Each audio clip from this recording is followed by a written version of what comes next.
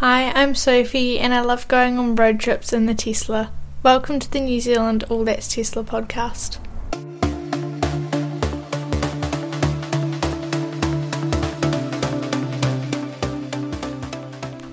Thank you, Sophie. Hello, I'm Martin and welcome to the New Zealand All That's Tesla podcast. In this episode we talk with Brad Henderson, who is a Model 3 owner and a head of engineering at Mitten Electronet in Christchurch. Alright, so another fine Christchurch interview. I'm Martin Kane and I'm here with Brad Henderson, who put his name on the list and said, yeah, I'll have a few things to chat about. So Brad, you've been a Tesla owner for a little while. What do you own? I've got a 2019 Model 3 Standard Range Plus, so wasn't quite on the first list of orders, but I ordered in, I think, September 2019. I did have an original reservation from when they first opened them in New Zealand, the $1,500 that they popped down. I was quick to jump on that, but then at the time I was like, I'm never going to spend $80,000 on a car. But then, of course, a couple of years went by in the time frame, and I was getting more excited about this car over the time, and finally had a conversation with my wife at sort of around August that year, and I was like, what do you think? Can we buy a Tesla? And she's like, I'm open to the idea, but we're a two-car family at the moment. The trade-off is we're going to have to go to a one-car family. And I was like, one-car family, all right. But I was like, well, I want this Tesla. So the rest is history. So yeah, we're now a one-car family. It's a single car. So again, it's a good experiment trying to put paid to the myth that you can't have a family and have an electric vehicle as your main vehicle. And because how would you do road trips, right? It's not possible. So people have been told, but we've loved it. It's been, I'll describe it as my dream vehicle when I got it, and I still get a little bit of micro joy every time I get in it. You know, whether it's after work or taking the family on a trip, and yeah, just love it. And I've just put it. It's on the market actually, and I've put it on Trade Me. Changing over to the Model Y, which I think is slightly more suited to the family and the dog, and getting them in, but we've managed pretty well with the 3, so I will miss that little bit of extra acceleration, I think, from the 3 when I get the Y. Yeah.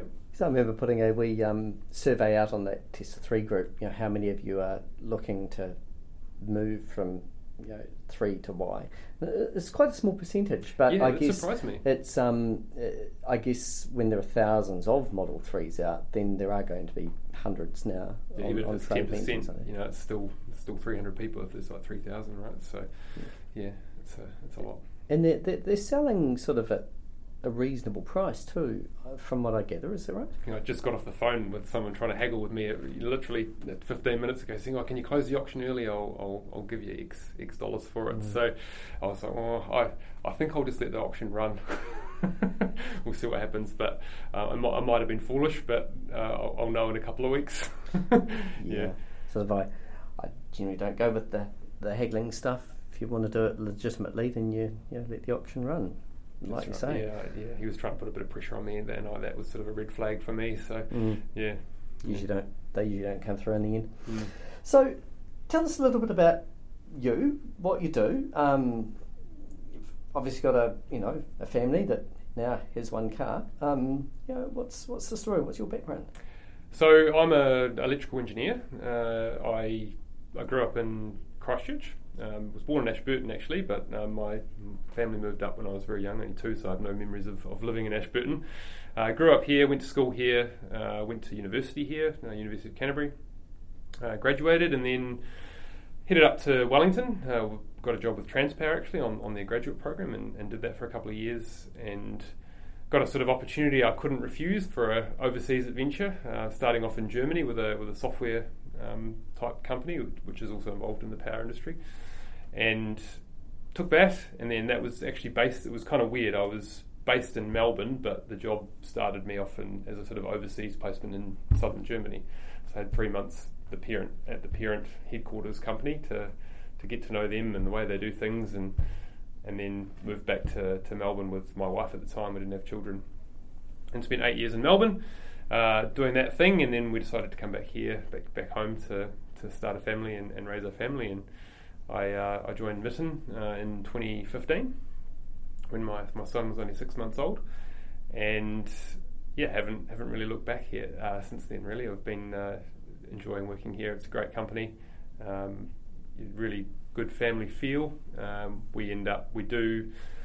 We like to think of ourselves as the only place or only sort of design house in New Zealand that can do everything when it comes to electricity. So we can do low voltage stuff, so the 400 volt stuff in your house, right through to the heavy power lines and substations that you see crisscrossing the country that Transpower own. We do design for Transpower and other big utilities and generators around the country as well. So great job, great variety, great people to work with, and I'm recently moved into the head of engineering role here, which has me overseeing the whole engineering team. So really enjoyable and challenging, but a lot of interesting stuff that we come across, especially with that crossover to electric vehicles and how they influence the grid and some challenges that can potentially cause. So has there been any recent designs that you've had to start doing that literally have related to electric vehicles because of electric vehicles? We got a little bit around the periphery, nothing so much directly.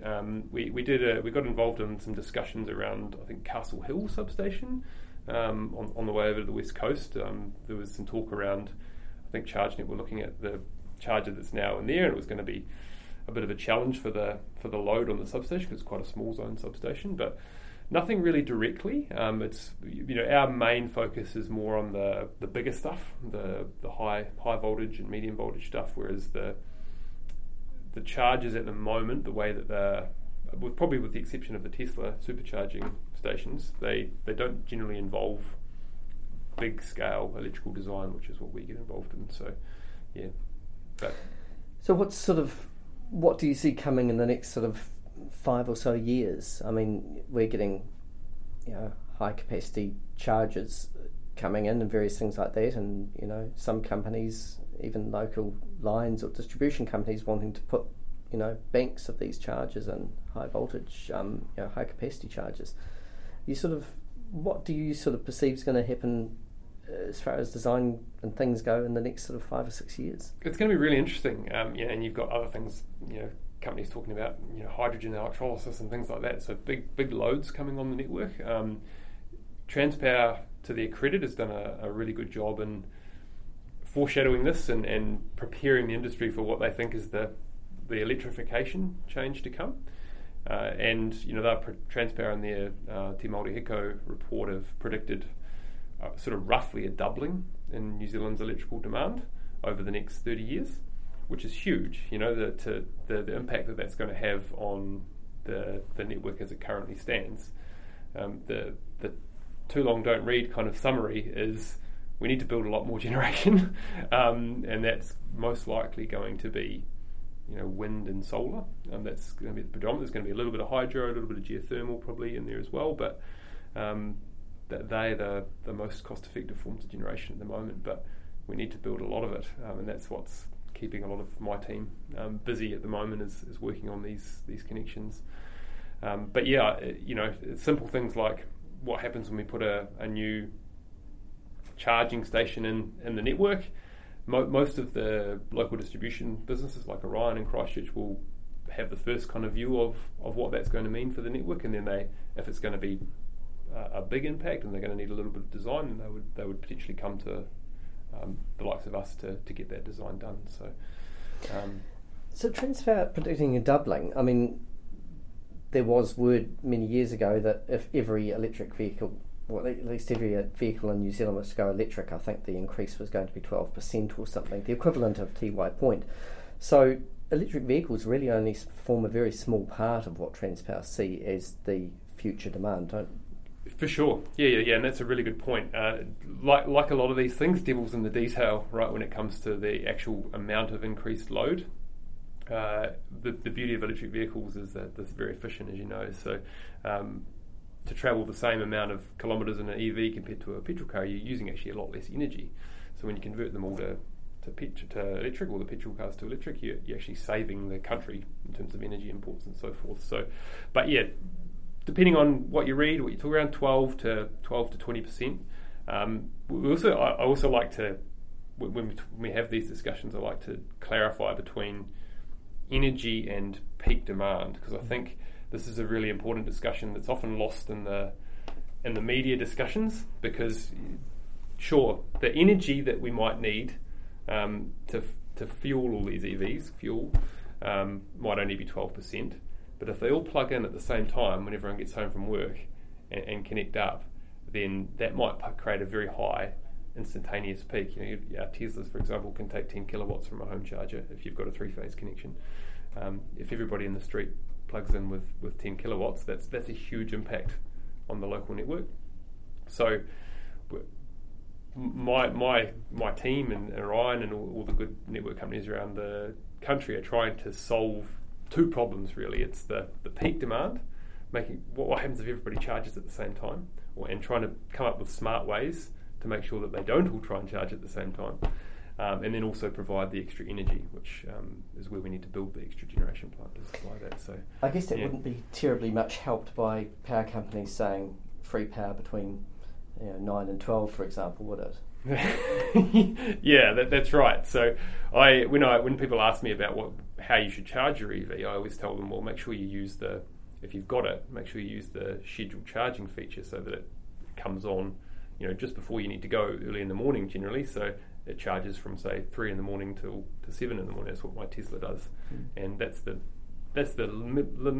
minimal impact you can have on the electrical network, is if you make sure it charges overnight. Probably that 9 to 12 period's not such a concern. It's more that 5 o'clock to 9 o'clock at night period that's where that blackout happened last year in Hamilton, when we had that peak demand. That's when everyone comes home, puts the heater on, puts the oven on, now plugs in their EV, starts charging. The other consideration, I suppose, is that instantaneous turning on of a huge amount of power at exactly 9 o'clock right across the country. Not just peak in time, but also peak at a moment's instant. And I suppose if you can sort of separate the start by as much as 60 seconds across the country, it just stops that that massive, very, very instantaneous little peak that occurs. So I think that's a third feature, isn't it? Yeah, absolutely, yeah. And there's a lot of work has gone in by the electrical companies to try and figure out, what can we do to try and stop to mitigate this problem, ahead of time, because everybody sees this wave of electrification coming, and I think most people are sort of accepting that this is the future now, and it's just a matter of how do we do this in a smart way. So you'll see a lot more of the retailers. I think Octopus is one that's just joined that are starting to offer. I don't think they have quite enabled it in New Zealand yet, but they're enabling sort of smart charging features as part of their retail offering. They're basically doing the work for you. You connect with them, they give you a better rate, and then they take the ability to control your electric vehicle through the existing infrastructure that exists. And not all cars are capable of doing that, and sometimes you might have to get some special kit put in at home and things like that. But things are moving forward. It's sort of a bit of an open question about whether these things will come on in time, or whether everybody's going to be ready for this wave that's happening. And there are, I guess, a number of, I know in Christchurch, at least one company that's providing smart chargers with the hope, I guess, that distribution companies, is that right? Yep. are going to sort of get into that and allow that sort of control to happen. That's right. I mean, we already have precedent for this type of thing in the network. So there's a lot of hot water cylinders throughout the country are controlled with ripple control. It's a very similar kind of concept. When the network's under load or under strain, you turn the hot water cylinders off, and that alleviates a huge burden. So something similar is going to happen with electric vehicles, where they're a controllable load. They're not mission critical.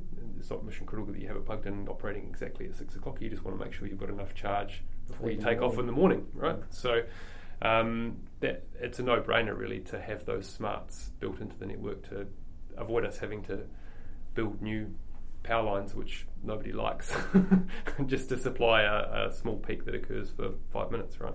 So And Yeah. I think Nick O'Mara in Wellington sort of suggested that rather than set a start time for EV charging, like you do, set the finish time. Yep. And just say, and I think in a Tesla, I think you can basically say, hey, here's my off-peak time, finishing at whatever time you want to finish, and it takes care of the rest. It just makes sure that the charging sort of finishes by then. Exactly. So yeah, even though I get my 3 free hours of power, I generally say, hey, finish at 4:15 midnight. Yep. And that way you don't get that pressure starting at 9 o'clock.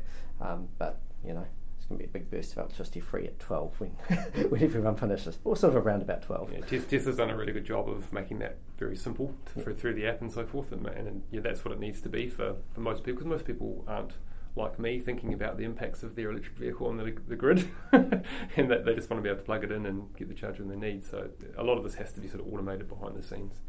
Yeah. Are you looking sort of moving to some sort of battery at home as well? Just with your knowledge of. It's a really good question actually. I had solar panels. Excuse me. I had solar panels put on the roof in December last year, which I'd been umming and ahhing about for a while, and my conservative economic kind of view was sort of like, I don't quite stack up. The payback's going to be quite a long time, and but that was gradually improving over the time I've been back in New Zealand, and eventually pulled the pin, and I'm glad I did. It's been really good so far. And at the time, I got a quote for a battery as well, and I sort of doubled the price of install price of the system, and I was like, that all just to shift a little bit of load around, and I was like, it doesn't really stack up for me as it currently stands. So not right now, but I've got the hybrid inverter, which is ready for a battery if I do change my mind in a few years' time, which maybe. Let's hope the battery prices continue to come down. I know there's been a bit of a levelling off at the moment with COVID and supply chains and so forth, but hopefully that downward trajectory resumes again, and I can think about it in the future. Right, so you've told us a lovely story that led up to the purchase of the Tesla. You're a single car family with a young child, who I guess at least one child, isn't it? Two children, yeah, seven and 5 now. So, do you do the school drop-offs? What's the story there? Car? Do a couple of school drop-offs a week. So my wife and I have a bit of a roster with the vehicle. So we've got an e-bike as well. So I take the e-bike into work a couple of times a week, and she takes it the rest of the days, and then the weekends is sort of a bit of a free-for-all. So and it works pretty well. Christchurch is a good city for bikes, isn't it? I recall that, and you've got some fantastic cycleways. I mean, if any city wants to come and have a look at how cycleways work when they're really well designed, Christchurch is the place to see it, really, isn't it? Yeah, it's amazing. Yeah, really good cycle network. It's been a huge benefit of the post-earthquake rebuild is getting some of these cycle lanes in, and it's been fantastic. And it's a real good example, I think, of build it and they will come. People are sort of like, cycle lanes are taking up, vehicle space on the roads and parking space, and who's going to really use them? But if you're when I'm driving into work sometimes and parked on a traffic light waiting to go, and beside the cycle lane the bikes are queued up, the traffic lights are it's just fantastic to see, that people do use these things when they have a safe way to get in. And they're pretty well respected as well in Christchurch. I think people respect the fact that there are people prepared to bike around the place. Yeah, absolutely. Yeah. So tell us about some of the trips that you've done, since you've had a Tesla. I guess, did you have something before the Tesla? Well, we had a Leaf actually. Yeah. So dabbled my feet into the electric vehicle world with a Nissan Leaf, which was a much lower financial commitment than a Tesla, of course, and we love the Leaf. It's also a great little family vehicle, with the caveat that the range isn't quite there, I think, for longer excursions, and we found out the hard way a couple of times. So one occasion we planned to go out Oxford Way to a camping ground, sort of a camping picnic area, and do a little bushwalk with the kids and so forth. And it was about from return from my house, or it was probably, I think it was in 100-ish k's, part of it motorway. We had a 2013 Leaf that was a Gen 1.5 or whatever with the 24 kilowatt hour battery. So 100 kilowatts is sort of your 100 kilometres is your rough range on one of those.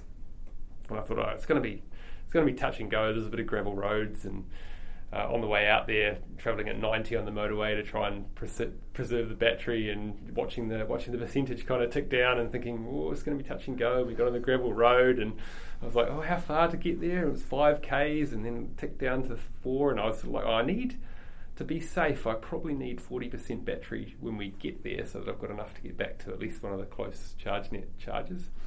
And, and I got to 41%. We're still 3 Ks away from the destination. I was like, if I press on now, we're going to end up stuck somewhere with a low battery and nowhere to go. So we got all the way nearly to our destination. Said, sorry kids, sorry Asia, my wife, we've got to turn around because we're not going to have enough battery to get back. And as it turned out, it was lucky I did, because we were coming back through Christchurch. And this was 2017, 2018, so the charging infrastructure wasn't nearly as good as it is now, so the fewer and far between them. I think it was the Northlands charger that was available, was the nearest one, and the little turtle on the leaf came on. We were about 500 metres away, so just made it back there to get enough charge to get home. So at least you know your limits. Yeah, that's right. Yeah, and it was a story now that I won't forget about, range anxiety and that type of thing, and it's real. But so getting the Model 3 with the 300 plus kind of kilometres of range was a game changer, really. For all of a sudden you realise that you can do big trips, and I don't. You do a little bit of planning when you take a long trip, as you probably know, but you don't, especially with the charging network built out fantastically by ChargeNet as it has been.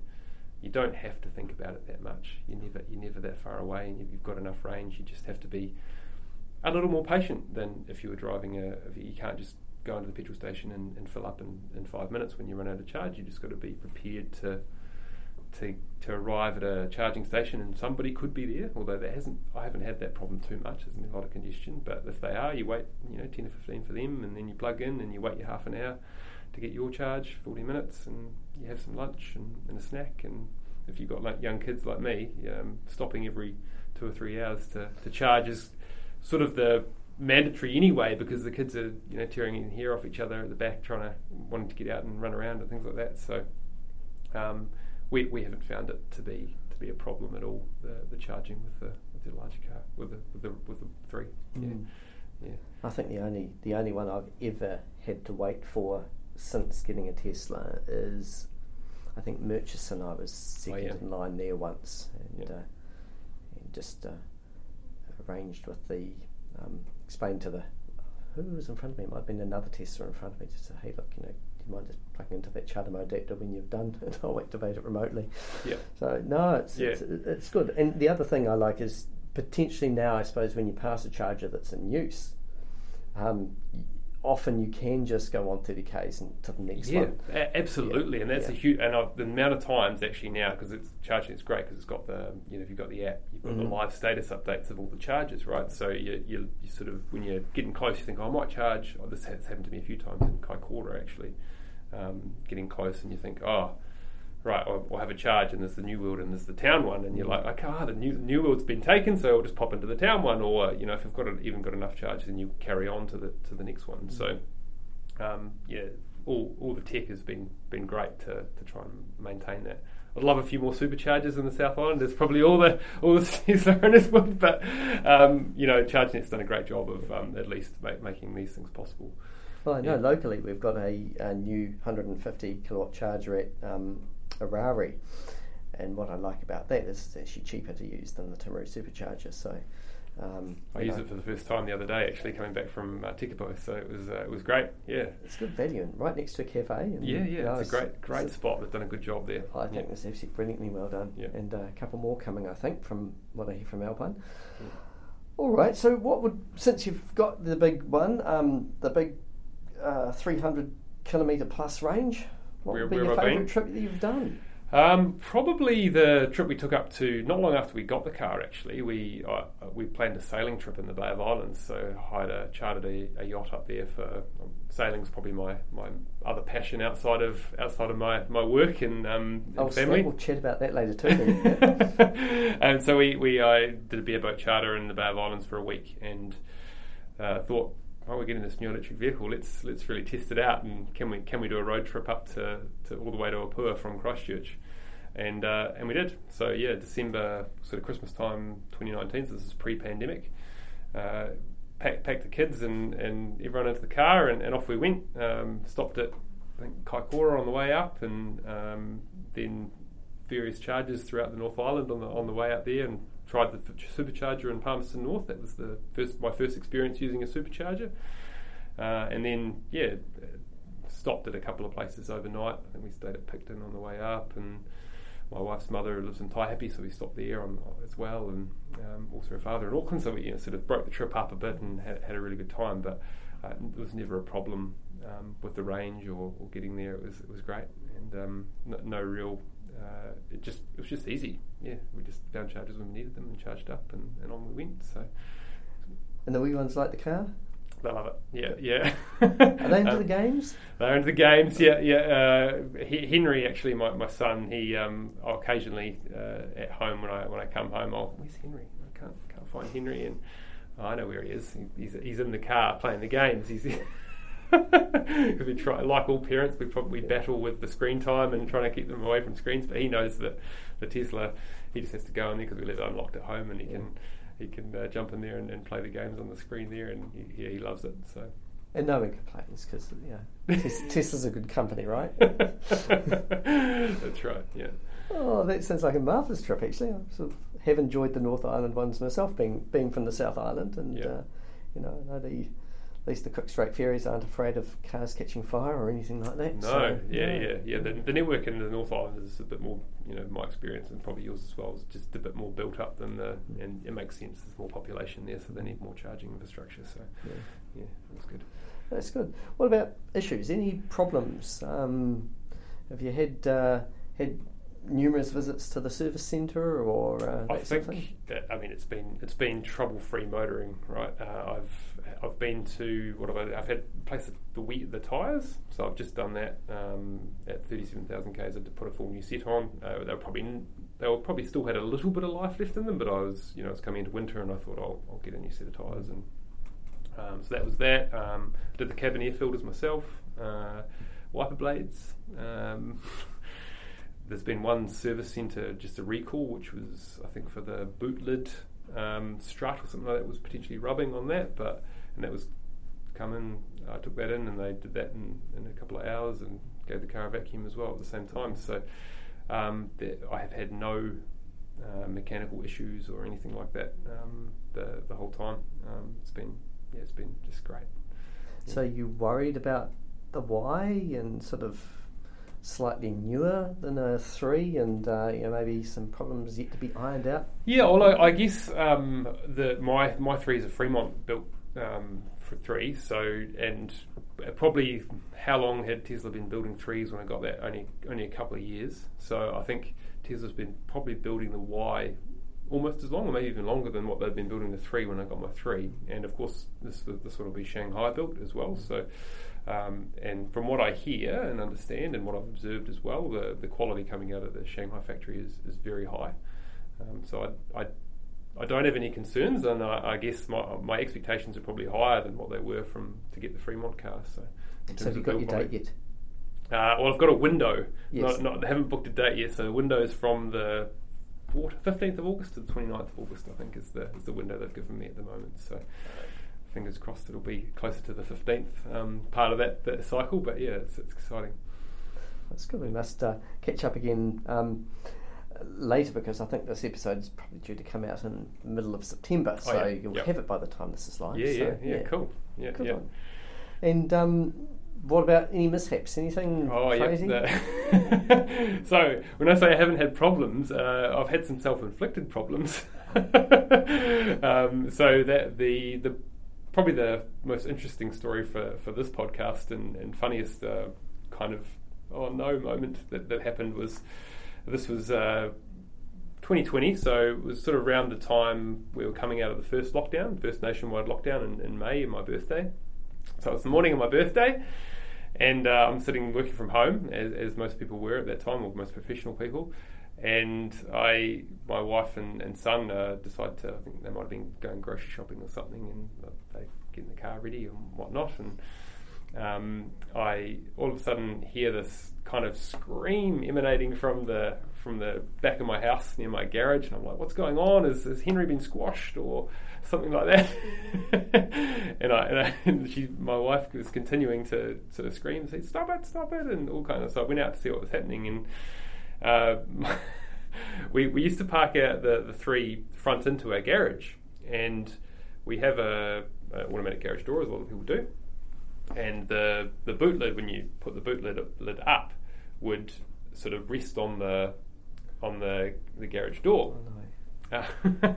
And so what had happened was the garage door was down, and my son had gone into the car to open the boot and put something in the boot, but of course the boot lid goes up, and he can't reach it to bring it down, and so the boot lid was sitting there up, and my wife had just got ready. She's like, right, we're going out, and pressed the automatic garage door opener, not thinking that, of course, the boot lid was sitting there up, and the garage door had, the back side of the garage door had, on the when it was coming up, had caught the boot lid and sort of forced it back on itself. And I didn't realise this, but my particular garage door, most of them have a sensor to sort of stop when they feel pressure, but that's on the down when they're closing, not when they're opening.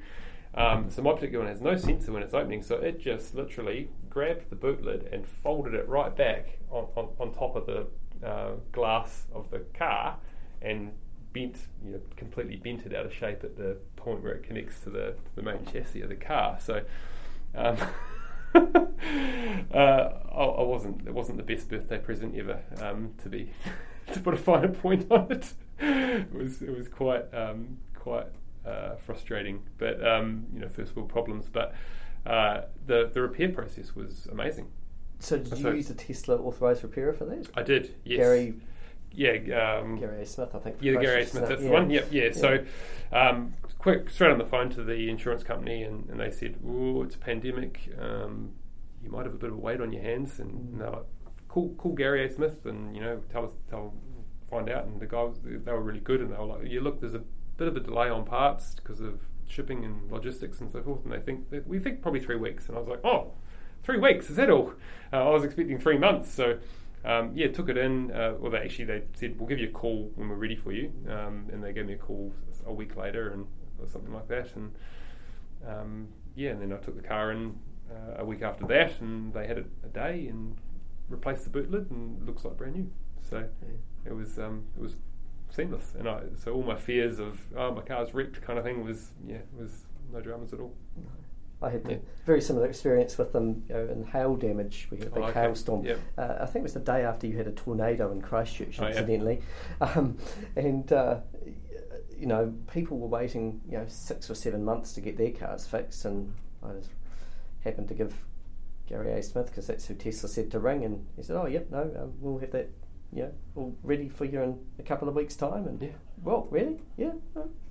Sort of today, because for me it was up there, and then the pandemic hit, and then it took me a long time to actually come and get it. But meanwhile, they'd given me a loan car, so that's okay as well. Yeah, they're absolutely brilliant. They are, really professional and do a great job. Yeah. Well, I'm here for another 3 days. I'm in Christchurch, which is where this interview is taking place. So, Brad, what should I be doing when I've not got my daughters along doing ballet? Well, if you've got a little bit of time on your hands, and you like a nice drive, which is not too long, Akaroa is a lovely little township in Banks Peninsula. It's probably about an hour's drive from the central city to get there, sort of over around the base of the hills and then over the hill. Down there, it's a great drive for an electric vehicle. You get to see the full skills of the car on display, I think, from open road type driving to good regen down the hills and all that. And there's Orion's got some charging over there if you need it, and then Little River on the way has got a ChargeNet charger as well, so you don't get stuck if you're worried about range as well. But Tesla can easily get there and back and without charging, no trouble. So that's wee French village in the middle of an old volcano, isn't it? It is, yeah. It's wee French village. It's got a bit of French history. There's nice bakeries and a lot of fishing sort of things that happen there, and the crafts, and they've got a market and a bit of sailing and whatnot as well. So yeah, it's a very picturesque little town. Awesome, wonderful. And if you've got slightly less time, what would you recommend locally? Well, for people with kids, my kids love Margaret Mahy Playground in the city. That's it's a real favourite to go there. It's for those who don't know Christchurch, it was built post-earthquake and with some new fancy designs, and they've got the flying foxes and the big wide slides and and water play and all kinds of stuff, and it's a big kind of open area, and kids just love it there. It's always packed with people and the kids in the weekend, and you have ice cream trucks and donut trucks and drinks and all that around. So it's that's good fun. Probably at this time of year a bit chilly, but still. Yeah. Awesome, Brad. Hey, look, wonderful to talk to you, and thanks for the time this morning. No worries. Thanks, Martin. It's been great to chat. Thank you, Brad, for catching up with me today and for volunteering yourself for an interview.